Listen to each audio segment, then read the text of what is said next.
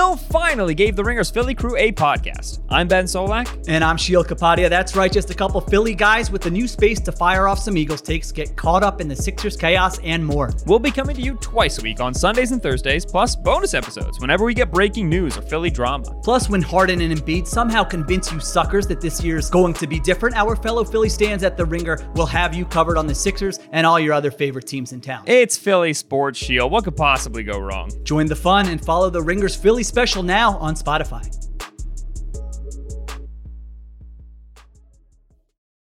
It's hard not to add a side of hot, crispy hash browns to your favorite McDonald's breakfast.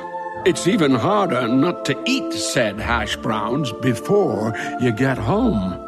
Ba-da-ba-ba-ba. If you're thinking, I should go for a run today, but it looks like it could rain, Sierra says save on epic rain jackets. If you're also thinking, but I can't go out in these beat-up old running shoes, Sierra says save on top brand running shoes. And if you're still thinking, but I'm also busy performing brain surgery, well then we say, you really should have led with that.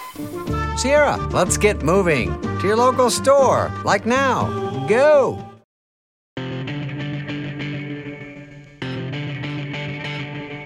Hello and welcome to the Ringer NFL show. I'm Nora Princiotti. Football is back, so are we. It is the opening night of the 2022 NFL season. We just watched the Bills beat the Rams 31-10. They turned it over 4 times, still won by 3 scores. And I feel like I've won by 3 scores because I have Benjamin Solak and Steven Ruiz with me. Benjamin, how you doing? As a man who picked the Bills preseason to win the Super Bowl, I feel comfortable calling the season at this time. I don't need to see anything else. Feeling great about my preseason picks. Got it, baby. We're doing good. Good to see you. See you again next year. Let's go. Steven, did you pick the Bills to win the Super Bowl? I did not, and I regret that. They look like the best team. They look like the best team that's ever played football tonight. Like they spotted the Rams a couple of plays, with the interceptions in the first half, and it didn't matter. Game never felt close. And the interceptions weren't even bad. Right. It's like you can't even. All right, so let's talk about this Bills offense first. Josh Allen's like out there running quick game, except when he's thrown in deep bombs to Gabe Davis and Stephon Diggs. He's getting Chris Collinsworth to make Tom Brady comparisons. Ben, what did you think was working? I got a text from my mom immediately. About that? Chris Collinsworth's bringing up Tom Brady already. It's like, yeah, Mom, here we go. Mom's a Jets fan. You got to feed the mom something, and if you throw in a Brady comparison, you kind of know where that. I don't mean to impugn your mom's football knowledge. Your mom could be very well versed. My mom is a Jets fan. She just hates Tom Brady. That's what she knows. That's home base for her. And she knows that Chris Collinsworth likes Tom Brady. That's the 2 facts that she's got. It's a really good place to start. But okay, so Ben, tell me what you think was working so well for the Bills on offense, where like 2 out of their last 3 games they haven't punted. Yeah, so it turns out like, we can disparage quick game passing. We can disparage like underneath throws and like dink and dunk offense, and I think appropriately so. Like you have to be perfect. Yeah, like on 10 plus plays, 12 plus plays per drive in order to score. Like we saw that where Josh Allen had 10 straight completions, and then he threw a pick. And it's because you have one little error on 1 out of 11 plays. But it turns out when you're going really methodically down the field, you need 11 plays to score. So we can disparage quick game offense. But it turns out when you have a quarterback with this much zip, this much explosiveness on the ball, and receivers who are this comfortable in terms of the timing, that one Stephon Diggs 3rd down conversion where it was just, I'm going to throw it at your back shoulder, and right when you turn, it'll be there. And Jalen Ramsey will be within 3 inches, but it won't matter because we are so precise on our timing, on our location. The ball's there so fast that we can just take this whenever we want it. That was really, really cool to see. The reality of a quick game, a very effective quick game Bills offense. They're also getting to run the ball a little bit. They're putting a fullback in the backfield. They're running a little toss play.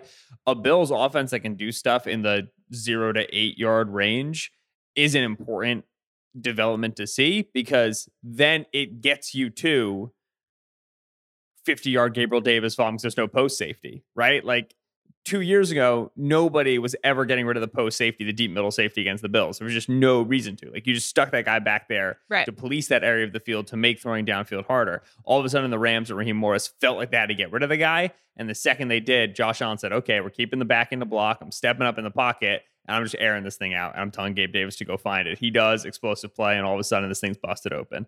So a balanced offense from the Bills, not necessarily like run pass wise, but in terms of distribution wise, they're using the entirety of the field. We saw them using Josh Allen as a running threat. This is what the final form of the Bills offense was always supposed to look like. Yeah, I want to be clear here. We can disparage quick game offenses in a lot of situations. I'm not here to disparage this with the Bills because this is the type of thing where we've questioned, okay, they've got the fireworks, but can they put together 10, 11 plays in a row? And now, okay, if Isaiah McKenzie's going to catch a ball and then let go of it, maybe that 11th play has a mistake. That's always going to happen. You're never going to see an offense that's going to be perfect literally 100% of the time. But if the Bills, not only just because operating this way and doing it well means they can be efficient and consistent and not just be those fireworks, but also because the zip that Josh Allen can put on a football gives them such an advantage when he's making those little, 8-yard laser throws. Like, and the release is so fast too. Like, a lot of times when you see that velocity, you think like the windup's going to be really big and like the lower body's got to get involved. That's all just like 3/4 release, like extremely fast. And so it goes from Allen landing on his back foot, not declaring where he's going to throw the ball to, the ball's there. And that's really, really hard to stop defensively. You got to be able to like press everyone, which the Bills are like going empty with Jamison Crowder and Isaiah McKenzie and Gabriel Davis and Stephon Diggs and Dawson Knox on the back. That's tough. That's a really hard ask if you want to get everybody up on the line of scrimmage. So it's a cool thing to see when the offense works like that. And tonight, it wasn't like first read stuff. It wasn't like, oh, my first read's open, I'm just going to throw it to him. Like, his eyes were moving all over the field and he was finding guys. And then that quick release helps make up for him getting stalled by his first read not being open. It was amazing. Like, Collinsworth dropped the Brady comparison and I wasn't hating it. Like, it fit tonight. It's the kind of thing that makes you go like, oh, are people going to kind of dunk on him for this? But like you said, he's getting into the progression. He's getting from his first read to his second read and maybe beyond. Still 2.47 second time to throw. Like, that is zippy. And we saw Aaron Donald, like we all knew was going to happen. Aaron Donald won a bunch tonight. But if you can do that, that's your best path towards making that not be a huge deal. On the other side of things, Matthew Stafford, I'm going to start with Matthew Stafford seemed pretty significantly affected by pressure. He got sacked 7 times. I think that's the most he's ever been sacked as a member of the Los Angeles Rams. It seemed pretty clear to me that interior offensive line especially was having a tough time. Steven, what did you think of what you saw out of this Rams offense? Also, given the fact that there are maybe some health concerns or not concerns that we can get to with Stafford, but I want to just talk about it as a whole first so that we don't just completely delve into speculation about fettuccine elbow. Yeah, I would caution against overreacting to a Thursday night opener. The problem here for from the Rams' perspective is they were bad in all the ways we feared they might be bad. Like, beyond even Stafford's elbow. The offensive line was just bullied all night, and that was a problem. They couldn't really run the ball, and if you're going to rely on Stafford to be the drop back guy, the guy that throws 600 times, the elbow becomes a bigger concern then. And then defensively, like Bobby Wagner, that was rough. That was rough. And like, if you watched his film last year, it was rough last year, so I'm not surprised. They don't have the cornerback depth to play tight man coverage, which you have to do in this league. And I mean, that wastes Jalen Ramsey to me. Having Jalen Ramsey play quarters all game long, like, you're not getting the most out of Jalen Ramsey there. And the Rams really have no other choice because they just don't have the dudes behind him to play man coverage. So then you get to 3rd and long, and now all of a sudden you have to blitz to get pressure on the quarterback, because if you play zone, he's going to have too much time to pick it apart. And then now you get those deep passes like Solak alluded to earlier. It's going to be tough for the Rams, man. I picked them to make the wild card, and I felt like that was me selling some Rams stock. I wish I would have sold more. Steven starts with, I don't want to overact to a Thursday night preseason opener. They and forced ends my with, hand. I wish I had sold more Ram stock. They forced my hand. Like I said, I went into this game thinking, oh, like, I don't think either team is going to prove much. Now I'm like, the Bills are the best team ever and the Rams suck. Ben, what do you think about what you saw from the Rams defense? Oh, buddy. Stars and Scrubs was fun for a while there, wasn't it? And then it turns out after you drafted David Long in the 3rd round, put David Long out on the field and discovered David Long wasn't the corner you wanted him to be when you drafted him, you still got to put David Long out on the field, right? Like, they have Darian Kendrick, who they like a lot as a rookie, but he's not healthy yet. And so they bring Troy Hill back, who, like, Troy Hill wasn't even that good with the Browns. And so they get him back in the building. And then, okay, Darius Williams went and got paid by the Jaguars. So we got to put David Long and Troy Hill out here. It's not pretty, right? Pass rush.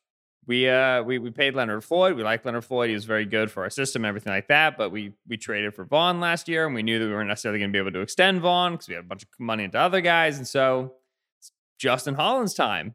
Hollins was like a 6th round pick of the Broncos or something. You know what I mean? Like, the number of snaps that have to go to guys that simply aren't impact players. They are starting caliber players. They are functional players. They're good role players, but they're not impact players, is worrisome. Because, yeah, eventually you start to get to the point where you can figure out enough ways to get around Donald and Ramsey. Because we shouldn't say that, like, Ramsey and Donald were nullified. They weren't. Donald had that, like, unbelievable sack, like, very quick rush. He was constantly winning one-on-ones. It's just, we can get rid of the ball quickly enough. And you have to be, like Steven's talking about, in off coverage. You have to be playing zones. And I feel like I can pick that apart if I'm a good passing game. I think the Rams defense will be okay. I think that last year, 3rd down, Raheem was one of the best at dialing up pressure packages that we saw. While that is a little bit of like a regression-y sort of a stat, I think he can get back there because once you get into the meat of the season, you start to get tendency on protections and everything like that. And it becomes easier to kind of build that stuff out in a weekly game plan. But the other thing that they have to do in order to get to those pressure packages is get Bobby off the field and put Ernest on the field. Ernest Jones is a really good blitzer from linebacker position. You don't want to be blitzing your linebacker. You rather leave him in coverage. And that's kind of like why you got Bobby. But you ain't got 2017 Bobby. You got 2022 Bobby. And that's a different cat. I just wonder how much I think that's going to be a really interesting thing to watch, just because, look, they have this really solidified team building philosophy, right? Where you don't extend yourself at the linebacker position, but they were sort of willing to break the rule for Bobby Wagner. One, because you have a GM who has a long history with this player, feels like you missed on him when he was coming out of college, has like a big old football crush on the guy. And I totally get it. Like, vintage Bobby Wagner freaking rules. But it just always makes me a little like, right, when guys start sort of violating their principles for players that they really like for a specific reason. And then you start putting together kind of how the offseason went down, where they think they're going to get Vaughn back, then it doesn't happen. And so they're looking for like, okay, we're losing some impact. We're losing an impact guy here. Like, how do we then piece it together? And like Jordan Rodriguez done really, really good reporting on this. Part of how they thought about pivoting was, well, what if we just use that money on offense? We'll go get Allen Robinson. Not that mattered tonight. But when they're starting to piece together, okay, where does the pressure come from? It sounded like from the offseason, they were expecting some of that to be from the inside linebacker position. And that's something that if you just look at tonight, didn't look awesome. If you're expecting that, and like I kind of get why, because they want to get into these fronts that like look like 5 down fronts, because there's 5 bodies up on the line, but one of those guys is a linebacker. He's standing up in the B gap, right? Like it's what like you might call it like a diamond front. It's similar to like the double mug front that like Mike Zimmer used for so much time. But think about linebackers standing up in interior gaps. They did this a ton in the playoffs, especially against the Bengals with Ernest Jones. And Ernest was very good at this. This ain't Bobby's game, right? And so if you're going to live that way, but you have to understand that as much as you might like Bobby, as much as you want Bobby to be a captain, you want him to kind of bring the knowledge to the team. On 3rd and 6, when you've given up 6 of 7 third downs, which is where the Rams were at one point tonight, you gotta get Ernest Jones on the field. And I did not expect to be this much of an Ernest Jones stan, but like if you want to live in this world, that's the sort of dude that you need on the field. And I think like one of the like the quiet subplots is how much the safety position has regressed for this team over the last couple of years since 2020 when they were the number one defense. I think that was like having Johnny Johnson be the green dot guy, the play caller, was a big deal.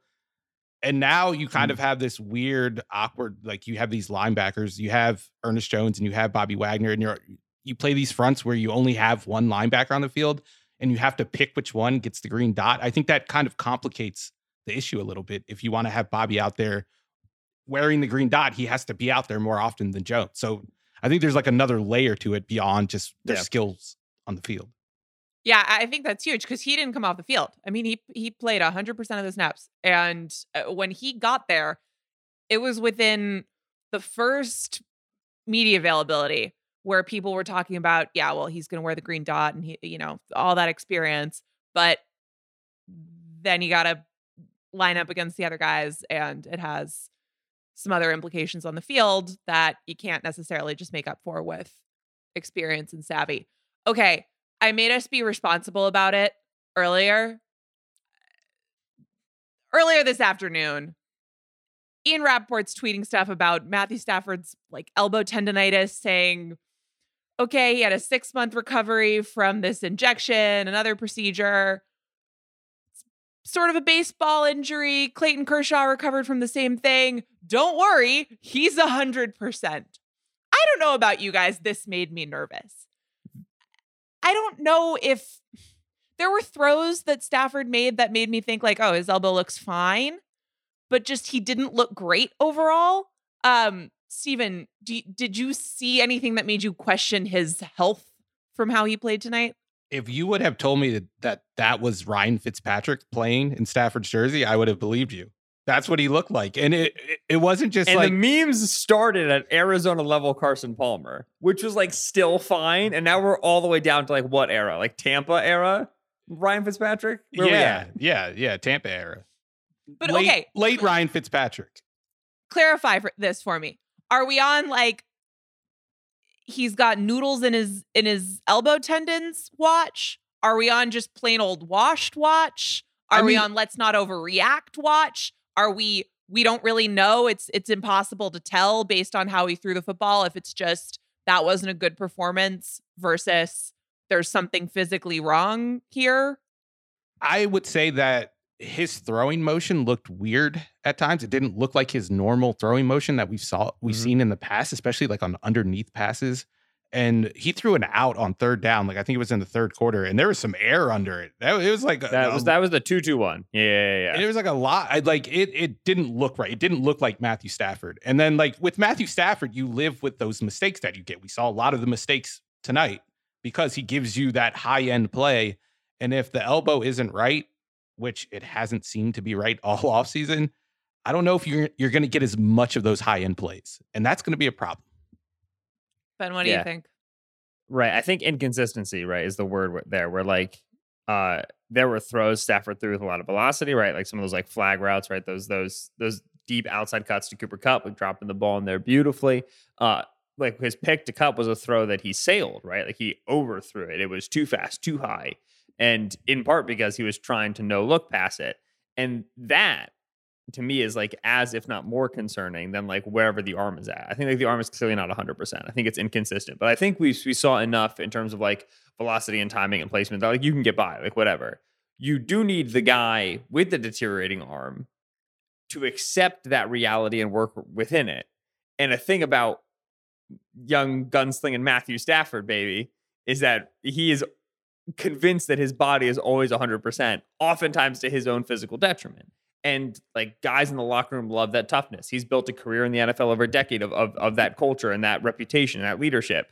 So he is not going to want to be told or to act like his arm maybe isn't what it used to be. However, if tonight is any indication, his arm is not what it used to be. And you have to deal around that, right? Like if Stafford's arm is going to be inconsistent and he's also never, ever, ever going to move out of the pocket, right? Like they do not have a like rollout play action game, like what was very, very typical, very characteristic of the McVay offense in the Goff era. They don't do that with Stafford, barely, right? I mean, like you brought it up, Nora. Interior pressure was such an issue. Stafford's pressured on 33% of his dropbacks, took 7 sacks. Bills didn't blitz once.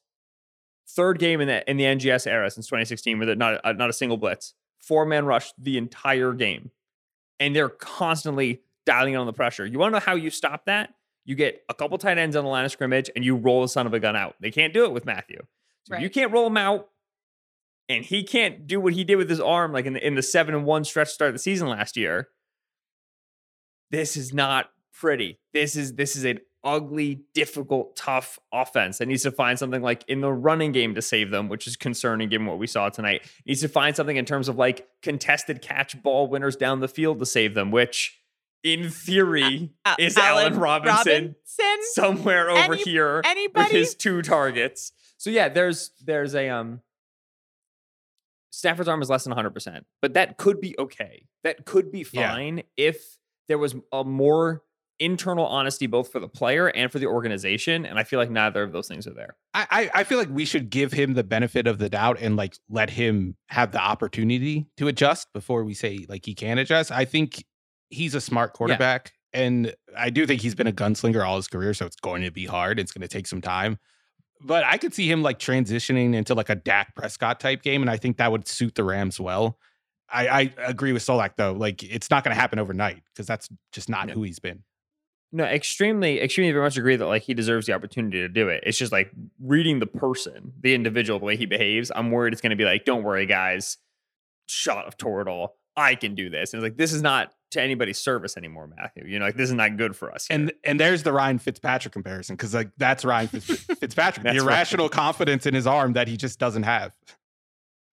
I do think, look, I mean, there are moments where you're feeling like, okay, don't let Andrew Whitworth leave the building. Like somebody tackle him in the bowels of the stadium and say, please come back.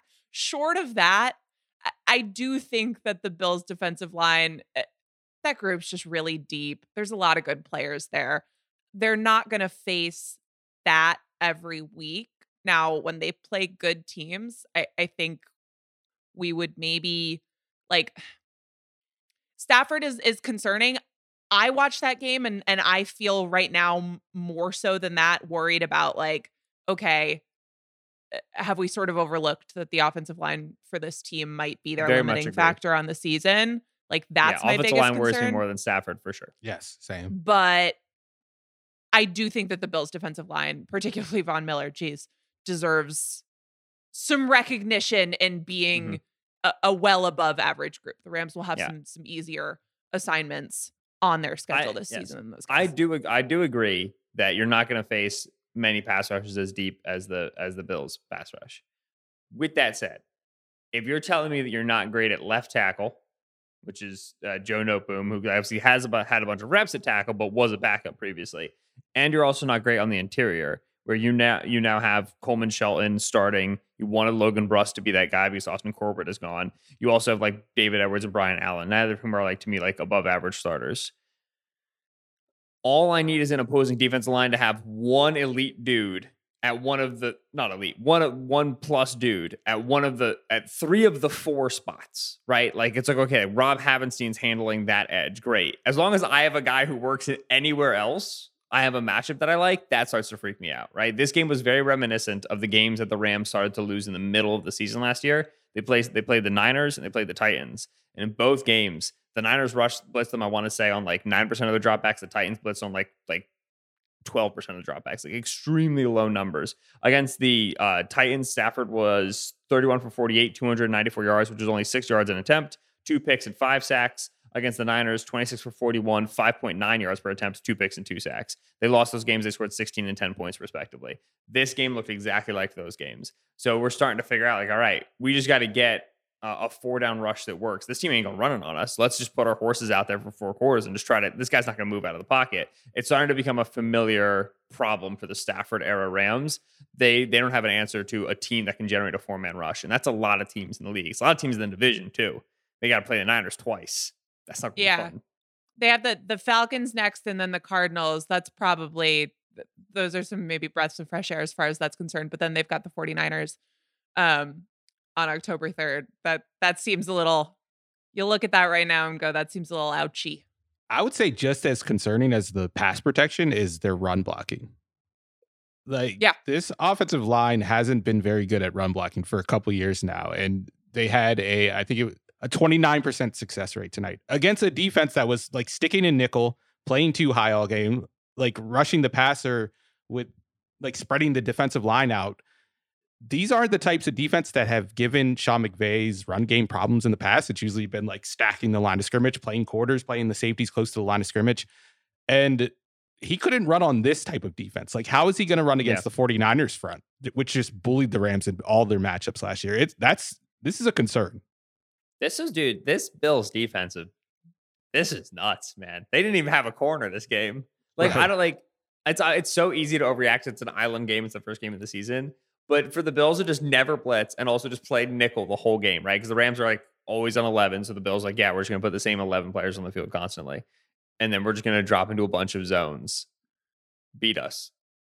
That's scary, man. That without Tre'Davious White, that's bananas. That's why I was saying, like, I didn't want to overreact coming into this game. And I like was telling myself, like, this game's not going to tell us anything about these teams. But like the way it transpired, like it mattered. Yeah. It transpired in the ways that mattered. It also, like, one of the things I was looking for was, okay, how much does this evolution of the Bills offense, how much do they use Josh Allen as a runner, or how much do they try to, save that for the moments when it really, really matters, try to get your running backs involved with the running game a little bit more than they have been in the past? Devin Singletary looked really good. Josh Allen still had 10 carries for 56 yards. They're doing it in, like, both of the ways. Yeah, I feel like this year they're just like, screw it. Let's just run Josh Allen from week 1 on. I feel like Ken Dorsey brought his experience over from the Panthers when they were like, all right, let's just use Cam as a fullback near the goal line. And who cares if he can only play till he's 28? Like, long term, maybe it's an issue, but for this year, I don't think it's going to be fun. Bills want to treat Josh Allen. Well, they did it tonight. Yeah.